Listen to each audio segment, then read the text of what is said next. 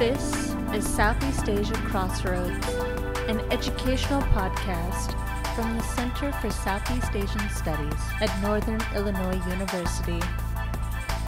From music to maps, money and modernity, this is where ideas come to life.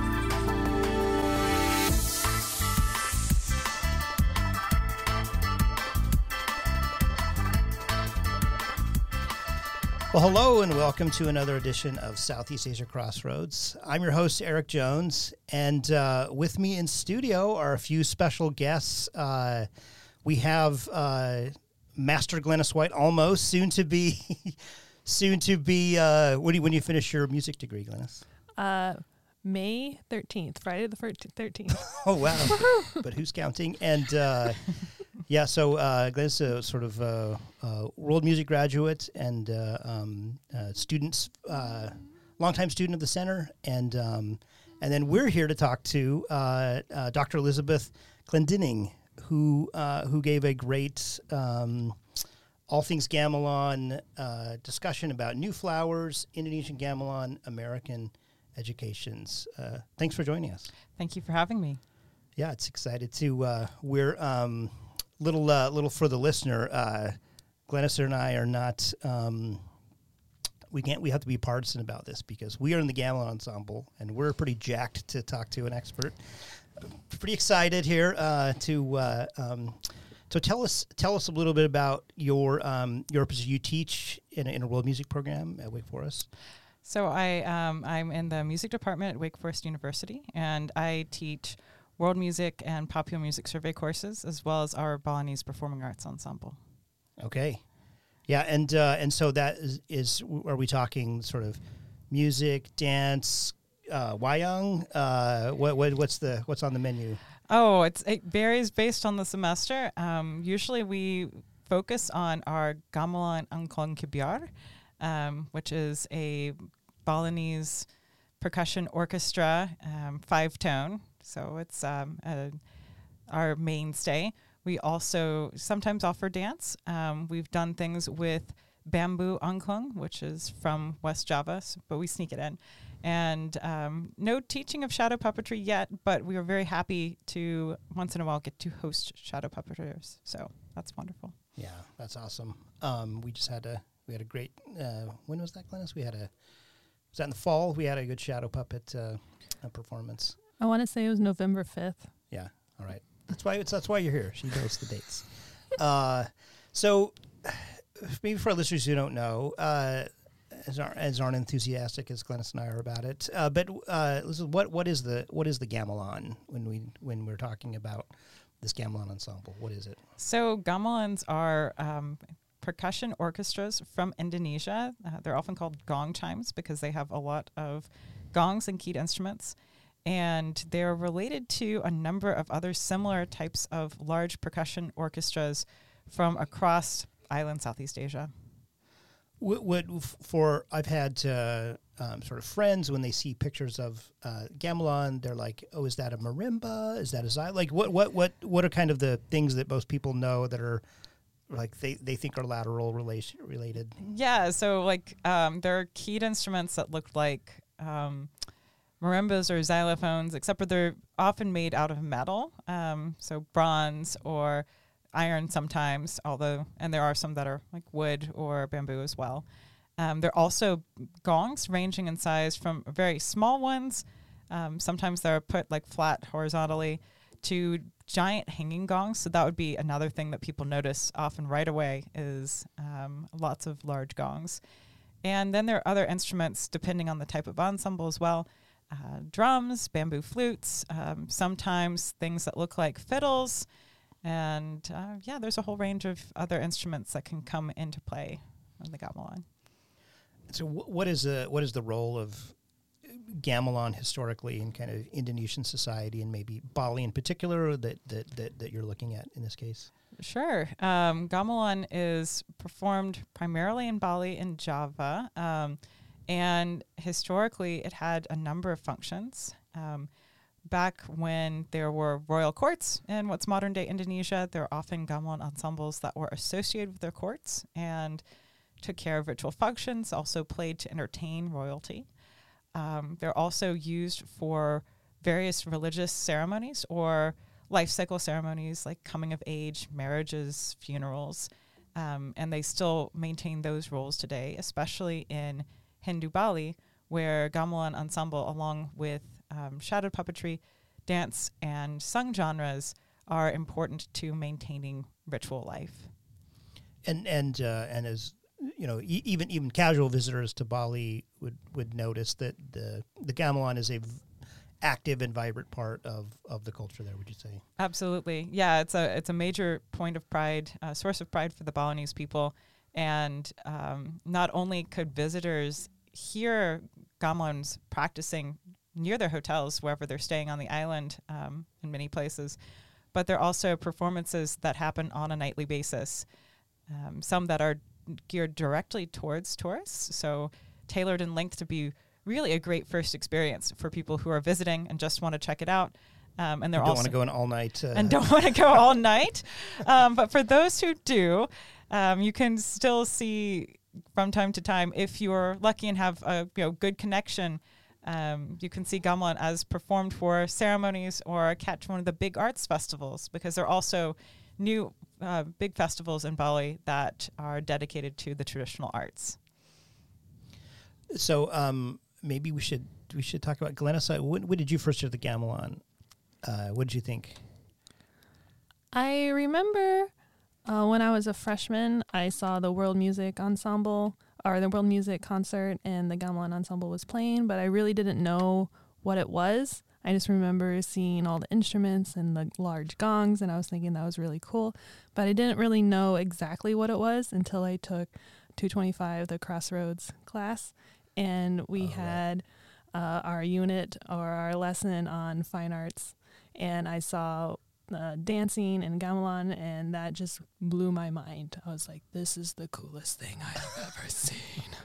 So, and then also, Dr. Jones, I remember you came to the class and was plugging your trip to Malaysia. Okay. And I remember writing that down. I was like, okay, tip to know, I could possibly go to Malaysia. Get closer to the gamelan, yes, potentially. Yeah.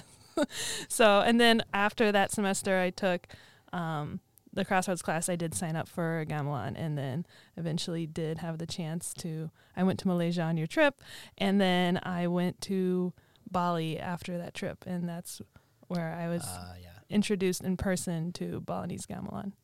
How about you, Elizabeth? What was your first encounter with the gamelan? Oh gosh, I was actually at summer camp in middle school. I don't remember if it was band camp or orchestra camp at Florida State University in my hometown. And one of the electives that you could take outside of playing your instrument in Western classical music was you could do a world music ensemble. And so one time I took gamelan and one time I took steel pan. And basically, I forgot about it for years and years. It's funny there are pictures of me playing when I was like 12. And I didn't really get back into it until college and really grad school. So it's funny. It chased me for quite a while before it stuck.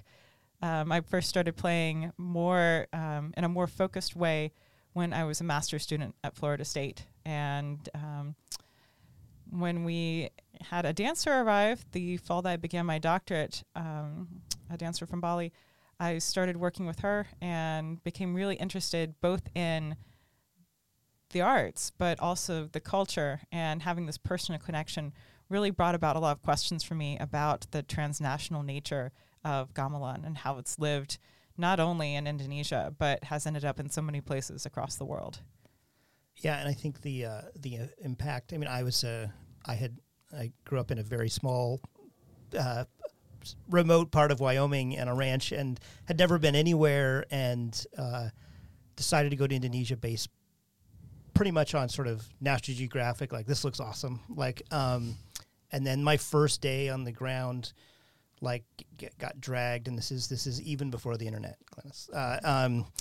Get dragged to in front of Prambanan, this gorgeous temple, like a ballet and dance and music, like an all-night thing, and I was already jet lagged, and like I just remember, like, it feels like my mind, like the kind of overload of of sensory overload, like just my mind kind of reconfiguring, like I've never heard anything like this. It was so revolutionary. And like my mom was a music teacher, you know, but it was all Western exposure. And like, do some of your students are like, or your classmates are like, man, this is like so interesting. Oh, absolutely. I mean, it's new for many of them, but not all. And I think that's actually something we were talking about earlier today, is that that generationally it seems to have changed a bit, because I know for myself, encountering gamelan, the instruments were hanging out in the same room with instruments from West Africa and from East Africa, and down the hall from steel drums and Korean instruments. Right, and so at least people in those music programs would have seen. If you're in a music program, I mean, it felt like an all-you-can-eat buffet. Just show up, fill up, and it sounds a little crass, consuming culture, but you think about being, 20, and suddenly there are all of these things that are open to you just by showing up in a place that has valued global music. To think now that students actually have at least recordings at their fingertips before they even get to college, it's incredible for those who know how to find those resources. And we're going to talk a little bit about the kind of that phenomenon itself. And maybe since we're on the point, like of it, you and others have mentioned gamelan as a micro music. What does it mean for something to be a micro music? So I take it to mean something that is not broadly popular, but has a small number of passionate adherents who really are into musical culture. And usually the term is applied to people who are not necessarily those who have an ethnic or cultural religious connection. So often groups that are, it can be sort of heritage musicians, but also those who have an affinity for something and end up being really passionately devoted to it. What sort of groups does gamelan reside in the U.S.? You mentioned sort of universities are one place. Universities. There are gamelans at the Indonesian embassies that are often, they give lessons there as well. And there are a number of community-based groups that aren't necessarily affiliated with universities, but that offer programming, and several of them perform on quite a high level. Those are ones that have even gone back and toured in Indonesia and are seen really as artistic equals. And I can't help but mention, you said that the gamelan monkey chant makes an appearance at Burning Man. Is that? I thought about that a lot. Oh yeah. Well, and the hazard of my profession is that working in Bali, I do get people who come to gamelan from all kinds of directions, and it is interesting when the first exposure is. They don't tell me what else they're getting up to at Burning Man, but I've heard enough Burning Man stories that I just imagine monkey chant and this is amazing, and digging deeper.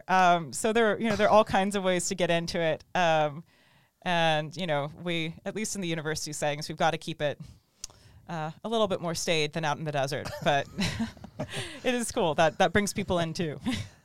So, Glynnis, you're around a lot of your peers who are maybe in music program encountering gamelan for the first time. What are their attitudes and responses?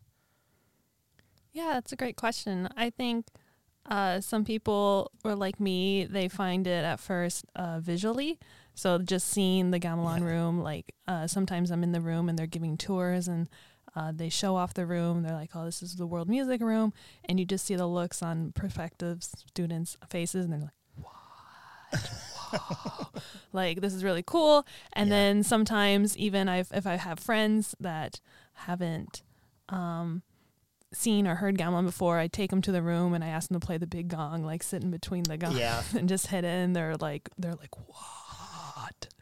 And so I feel like visually gamelan is really interesting. I think, at least for me and some of the other people that I've seen, that's something that draws them in, and as well as the auditory aspect of gamelan as well. And I think as I mean, you know, obviously we're all sitting around loving on Indonesia, but for good reason. I think the instruments can be really works of art and big kind of visual tableaus there that you know, and all instruments are sort of beautiful to look at, but there's something kind of sort of substantial and monumental about like it just feels like a.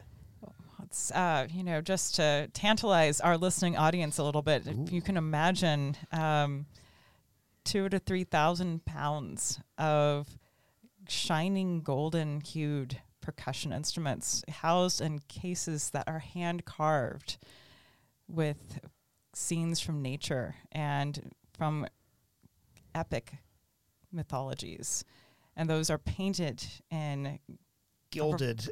yes, painted and gilded, and this is all set shimmering in front of you under the lights on a stage. That's the enticement of the visual. With the performers wearing awesome loud batik often. Right, yeah, or you know, the Balinese ones are, you know, it's jackets and kind, Yes. and shimmery lace kabayas, and Yeah, it's quite a show, that's for sure. So you're looking at, part of what you're looking at is the kind of how this form of music gets sort of taught and spread and survives in outside of Indonesia as well as inside. When does it first come to the U.S.? When are American audiences exposed to the gamelan? So the first documented exposure that we have, our first major exposure, is at the Chicago World's Fair in 1893, and that's really quite an immense thing to imagine, that supposedly about a third of the American population at the time came to the Chicago Midway and saw these basically exhibits of people and culture from all over the world. And one of these was featured gamelan. It was actually the Indonesia, well, not Indonesia exhibit, but Dutch East Indies, Dutch East Indies exhibit, which is sponsored by coffee producers. So it was a commercial enterprise, but it had all these things. And to just imagine coming in from the train or riding on horseback into Chicago and seeing all of these things is just amazing. So that's the first exposure. But there are different waves over the years, including a really phenomenal and impactful tour by a Balinese group in the 1950s. They ended up on the Ed Sullivan Show. So again, over 1 million people watched. Is that online? I got to watch that. It is, yes. Oh, man, and people, it's great. And the first ensembles we get that are really brought over for people to play is in the late 1950s. So that's the earliest physical exposure that's accessible to American learners. You raised it. I couldn't help think about kind of the public consciousness, and maybe when it enters you of world music and something to be studied that's not sort of Western orchestral tradition, and something that might seem trivial, but like you take a group like the Beatles, who were so famous, like using sitar and being sort of obsessed in not unproblematic ways with Asia. Like do those things have an effect on kind of public perception or at least breaking exposure? Oh, absolutely. And I think they're both different periods and relationships that Americans have had with the other. Certainly Orientalism was popular at the end of the 19th and into the 20th century and took on new forms. But I think it really taps into a more global sense of human wonder, that there's a fascination that not all people have, but many people have with the unknown and seeing something that's new and different, and imagining themselves in that place. And I think gamelan really taps into that imaginary. I mean, for me, it was like, I remember like this distinct thought running through my head, like how many other, I had never heard anything like that. How many other things must there be out there that I have no idea about? Like this kind of like revelation, like, oh my gosh, like there's probably how many worlds that I don't know about. I want to know, right? Right. Well, and I think about that as I'm a great fan of fantasy and science fiction literatures also, and I think it's not a totally different impulse to want to think about how things could be different and what might else be out there. Right, and there's this music tradition that's as sophisticated as anything in the like Western orchestral, but derives nothing from it. It's completely not that's really fascinating. I tend to think we sort of the non-specialists would imagine that it kind of like K-pop is a good example maybe where it's just Western music that's been changed, and sort of a simplistic. It's where that's obviously not the case. But something like gamelan is just so obviously not its own thing. Yeah, it originates totally outside of the sphere of Western musical thought, but then can speak to it and combine with it in new ways. So how does gamelan function in Bali in particular? What are its roles in society? Well, it's very prevalent in Balinese Hindu cultural and religious life. It's used for special occasions, all kinds of ceremonies.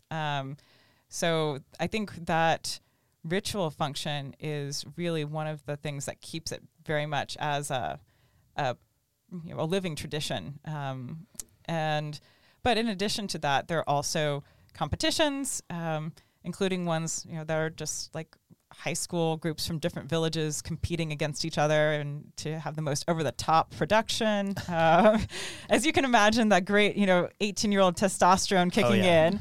There are also large performances of traditional works, and there's also a very vibrant scenes in what we think of like new music or kind of avant-garde new composition, and also fusion with other forms of music, including popular musics. So it's really there's a full spectrum, but a lot of it is still very deeply rooted in tradition. And is it not too much to say that it, even for the Balinese themselves, that they self-identify this as an important part of identity? Absolutely, yeah. It's along with the specific Balinese religion, I think that would be number one, most important, and then number two is the performing arts, and those are so interrelated. It's almost the same. Right. Yeah. Everyone should go to Bali. Is what I think we're all saying. Go to Bali. That's what we're all saying. Patronize musicians. How about? And this is maybe a question for both of you. What are the in the U.S. then? It obviously functions differently. What do you see its role and space in the United States? How it inhabits?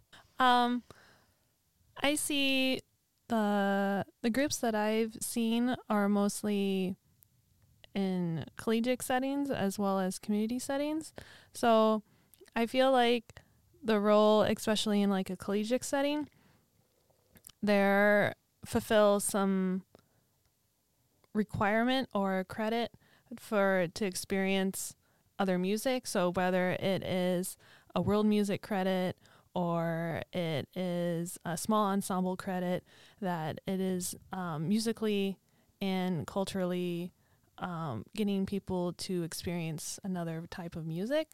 And I feel like, that it does fulfill those roles, and also with performing, that it exposes at least the audience in a collegiate setting to the newer types of music, or not newer types of music, but different types of music. I know from my own experience that that's happened to me. I saw this, to me, new ensemble that I never heard of or seen before, and it exposed me to a new way of looking at music and experiencing music and culture, and it hooked me on learning more about Southeast Asia, learning more about Indonesia, learning more about music from other cultures.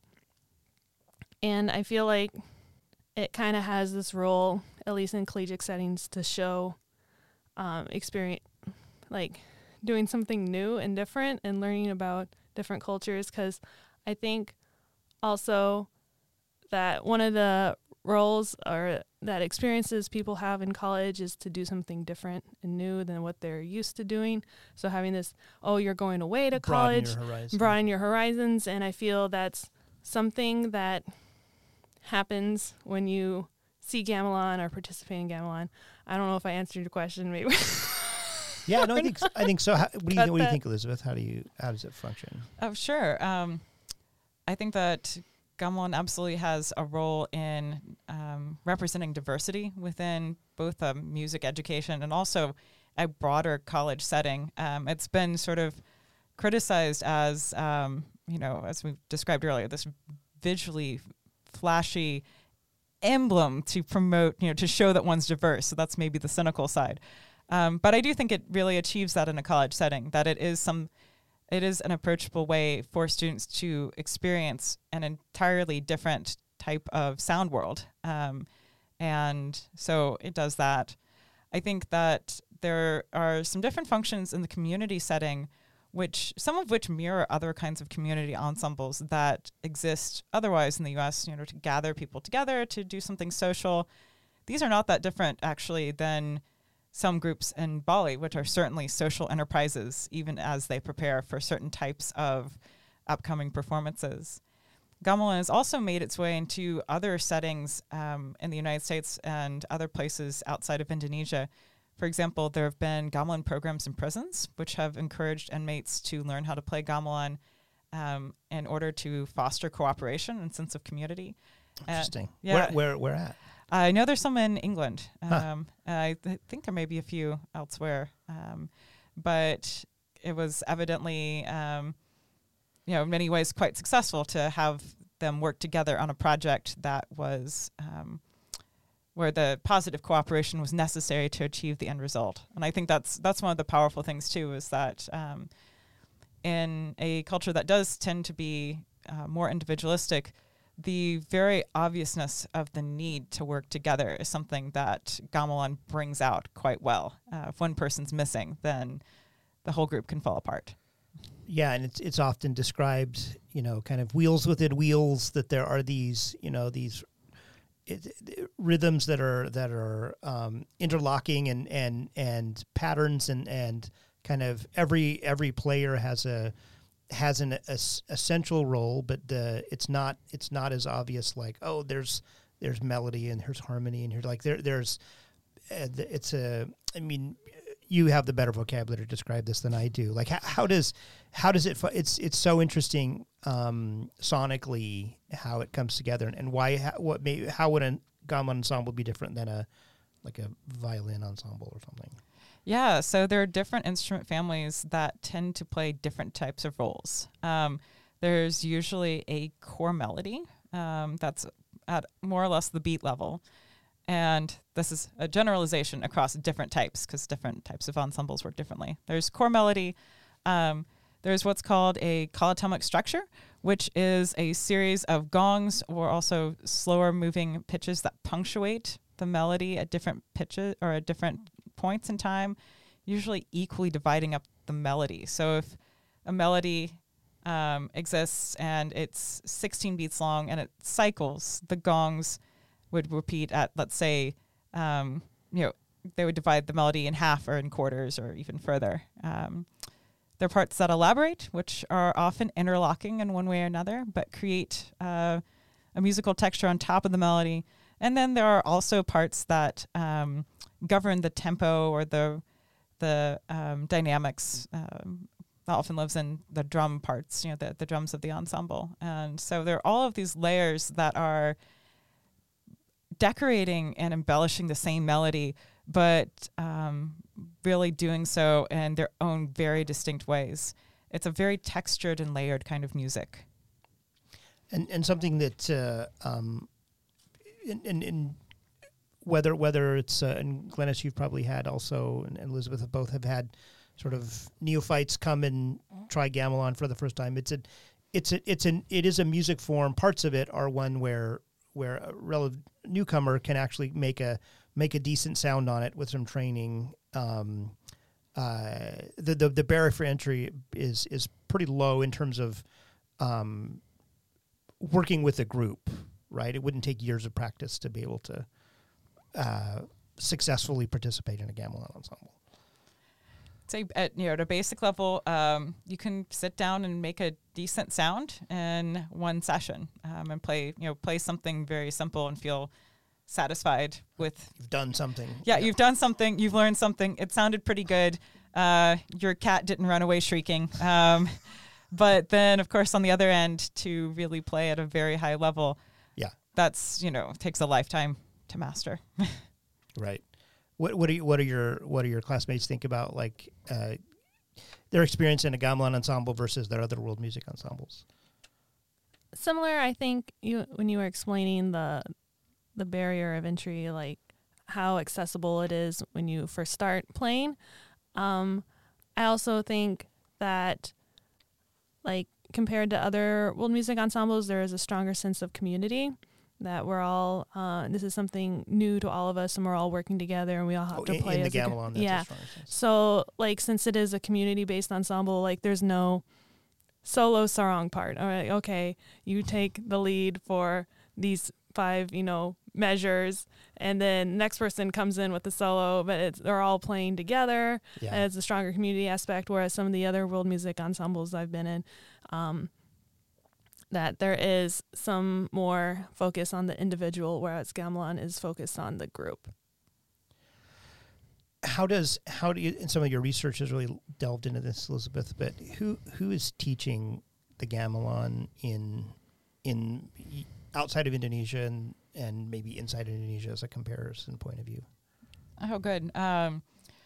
There's a mix of people teaching in gamelan in the United States. For example, there are people who are Indonesian or Indonesian American who lead ensembles, either as a portion of their primary job or sometimes in addition to some other paid work that they're doing in the U.S.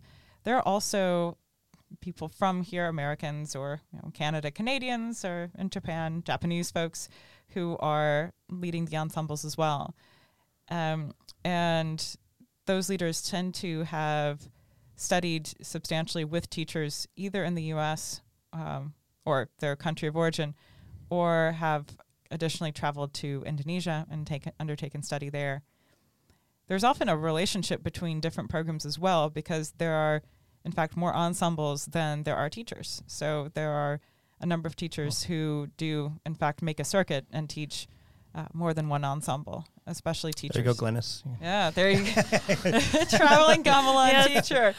But I realized I've only taken gamelan for 6 semesters, so 3 years. There is a lot I do not know. So I need to spend more time on my, 10,000 hours before. Do you think, in the university context, like, where do administrators of, say, of music programs, or do they, what do they think about the gamelan? Do they, is it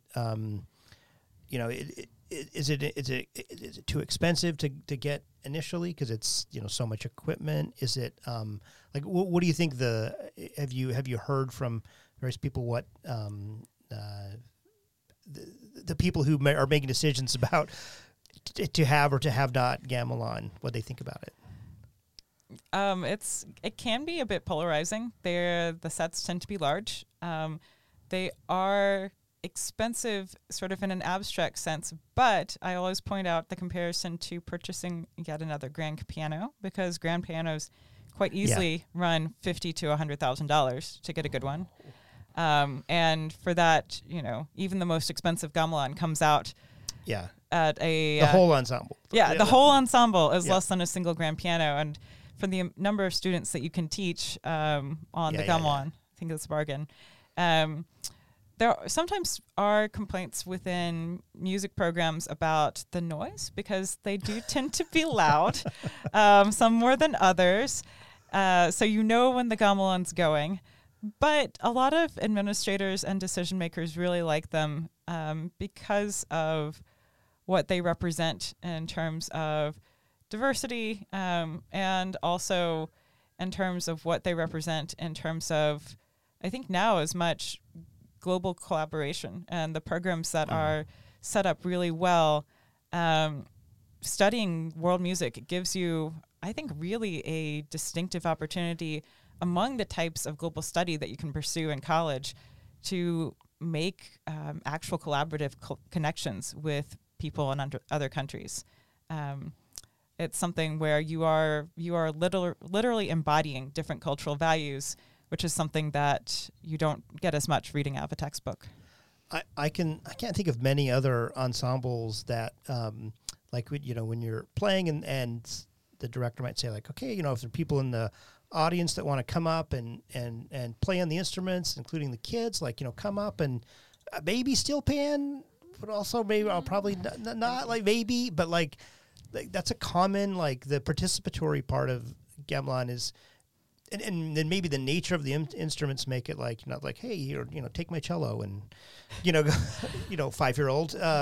Well, it mirrors actually how things are, at least in Bali, in the last, at least the last few decades, where there are a lot of gamelans that are owned by village or neighborhood areas that are played in that group. Is that they're out, they're present in. They might sort of have like a neighborhood, like community center space, indoor/outdoor. Right? They're in spaces that are publicly accessible, and so that's not all ensembles. Some are more secluded, but many villages have one that is out, and after a performance, the kids can just come up and play on it.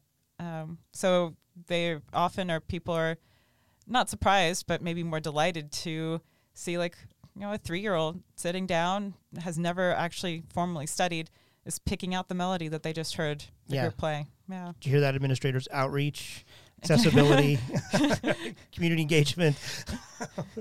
Yeah, these are all. It's right. I've seen that too in Indonesian. It's quite. It's just it's a lovely part of the sort of the flowing part of the music is part of the lived experience of a lot of the people. Mm-hmm. So how about you brought up kind of a devoted fan base of some folks in the gamelan world. Like, why do you think that is? Why do you think they catch the bug and like I'm gonna? There are friends that we have in the Friends of the Gamelan in Chicago that like. One guy's like, yeah, I think this is my 21st year in the gamelan, ensemble. Just community gamelan, yeah. I don't know. Glynnis, do you have any thoughts? I think that there's a lot of ways that, we were talking before, people get introduced to gamelan, and that it's more than maybe just the music that they're into, that there's other cultural factors or other outside factors that keep them playing gamelan. So I think one of the things is like, it is a community. You move to a new city, you don't have as many connections. You can play gamelan, join if there's a community gamelan group. Great, you've already made a new set of friends, have a new extended, essentially maybe like musical family. That it is something that maybe people who are maybe more open-minded and interested in like knowing other parts of the world, and it's kind of that will probably be represented in that group better than. Yeah, perhaps. And I think just from my own personal experience, as soon as I think I understand something about gamelan, I realize there's 3 other things that I didn't know. It's kind of like Hydra, I think I understand one aspect, and then all of a sudden, poof, there's 3 more things that I just realized I don't understand. So I feel like there's, in gamelan, when we were talking about the level of entry, how you can start on a very basic level, but you can see how much you can progress. Like it's not, you could stay at that basic level for, your whole time, but you can also see everyone else who is playing at a higher level, doing more elaboration, working on instruments that are more challenging to them, that there is this huge area for growth. And that is something that can keep you on the gamelan journey or keep going with that. I would absolutely agree that that intense togetherness and that realization that there's always something new to learn about in your quest in this music is I think, incredibly attractive for a lot of people. And I think it's worth noting, too, how much that interest has really built into something that is quite distinctively American in its form, too. That even as gamelan communities in the United States and other places continue to be in contact with Indonesia and ideally get to continue collaborating with artists who are located in Indonesia, there's also something quite distinctive about the way that these groups bring in people and the niches that they've embodied in diaspora for the past half century that are really represent a new direction for Indonesian arts in the global sense. Well, that was my sort of going to my next question is how are these links to Bali kind of maintained and some of the exchange that goes? You mentioned so some of the people come and visit as music instructors. What are other ways that those connections are sort of maintained between the ensembles outside of Bali and inside? Certainly people going back and forth, doing continued study, or people coming from Bali to do residencies in the United States or Canada, other places. There's an increased amount of online traffic. So I felt especially during the pandemic when people weren't as involved with their own sort of localities, it was interesting to see what was happening in other people's localities and to realize that, I even now, I think, being a part of the global gamelan social media presence gives you a terrible case of fear of missing out because somebody's doing something cool at any given time. And it's usually in some city that is on the other side of the globe for me or the other side of the country. So those are some good ways the connections are maintained. I think some programs and some artists are more intensely involved than others, and that's depends a lot on people's circumstances and also artistic inclinations as to if they're actively creating new works with artists in Indonesia or are more receptive for learning new things or are sending students or whatever it is. It's really based a lot on the interests and willpower of individuals. Maybe to put a kind of a face on what you're talking about, give us a sense of the trajectory of a performer and teacher like Imade Lasmawan. Like what would give us a sense of who he is and kind of his journey, maybe is how typical or atypical it is of this kind of music outside of Bali. Absolutely. Imade Lasma has been one of my major teachers and was a major informant for my book. And I think he's in some ways very representative of, and also quite distinct from in some ways, members of his own generation of teachers. He was born in 1958 and was educated primarily artistically in his village of Banga until the high school level, where he went to the High School Conservatory of the Arts in Bali, and then proceeded to undergraduate and master's level study in Surakarta, Java, which that was quite unusual for the time. There were not very many people island hopping for the degrees, and so he was able to go there by he was both studying Javanese gamelan and also teaching their Balinese gamelan classes. Did that make it more prestigious back home or less? Or was that part of the... I'm sure it was. Yeah, right, absolutely. Sort of traveling around and well, it's... I'll get back to that in a minute. So, he was there through the 1980s and came to the United States at the beginning of the 90s. He was invited to University of San Diego and stayed there for several years before making his way out to Colorado, where his primary employer was Colorado College. And then he and his wife, and eventually the help of his sons as they grew up, taught gamelans throughout that entire region in Colorado Springs and Denver, all the way out into Wyoming and Montana and beyond. And then eventually flying to do residencies everywhere else. And he helped co-found as almost or around 24 gamelan ensembles in the United States. Wow. So quite a legacy. At the height of his travel for his career, he was driving about 1,000 miles a week, making a circuit to different colleges and teaching music.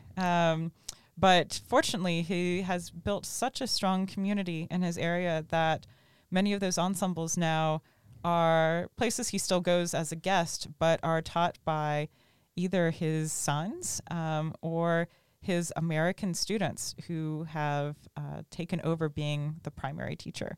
So he's built his next generation. And I think all of those, whenever he decides to retire, we will all be very sad, but all of those groups will continue to be in good hands.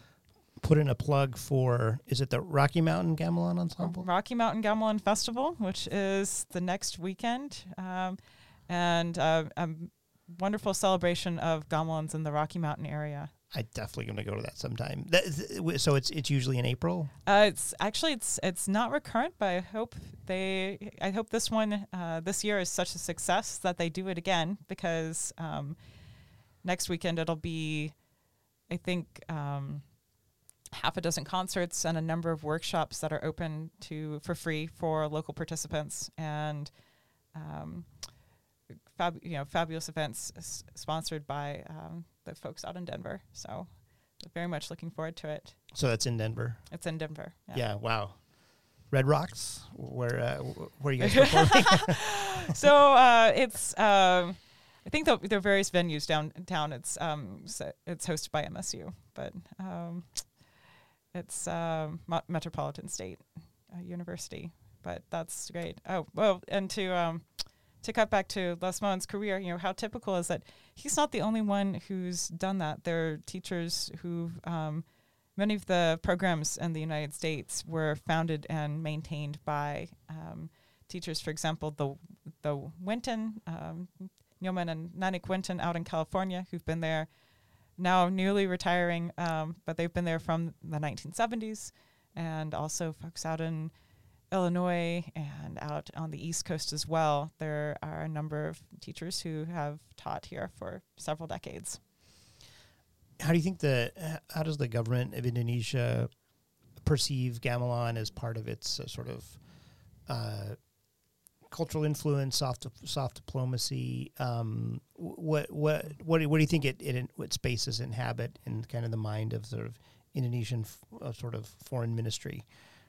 Oh, it's absolutely an asset to the cultural diplomacy, soft power initiatives, which is, I think, a very positive thing on the whole. It's seen as an emblem of all of Indonesian culture, which is something that would be it's difficult to determine what should be representing Indonesia, given the absolute diversity of ethnic groups, languages, musical ensembles, but gamelan has occupied that niche for several decades, and I think the Indonesian government is absolutely supportive of this effort and really sees it as something quite distinctive. So several years ago, when the Indonesian government applied for gamelan to become recognized by UNESCO as intangible global cultural heritage,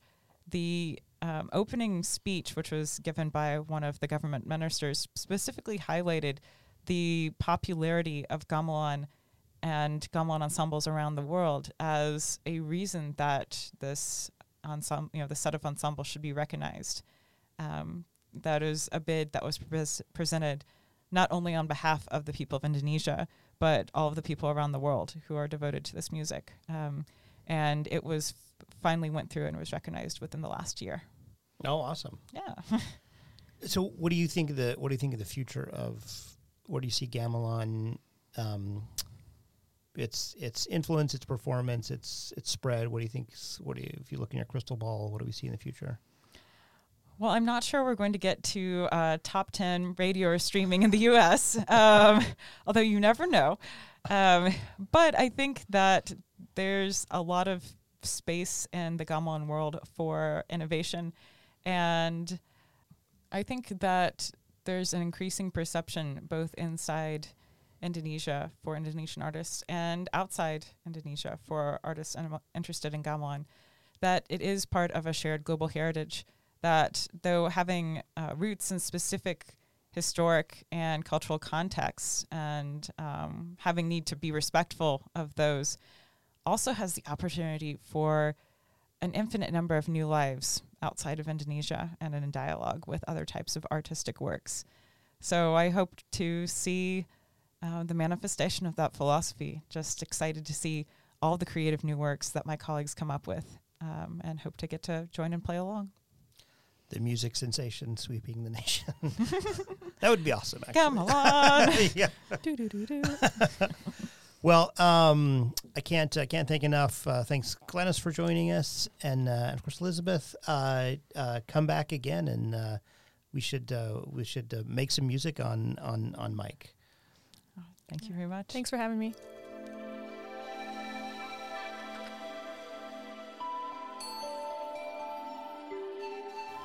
Thank you for joining us on this episode of Southeast Asia Crossroads. We would like to give thanks to Tantracum for the use of his track, Electric Can, and a thanks to our audio producer, Amelia McCoy. Thank you for joining us, and we hope you tune in next time.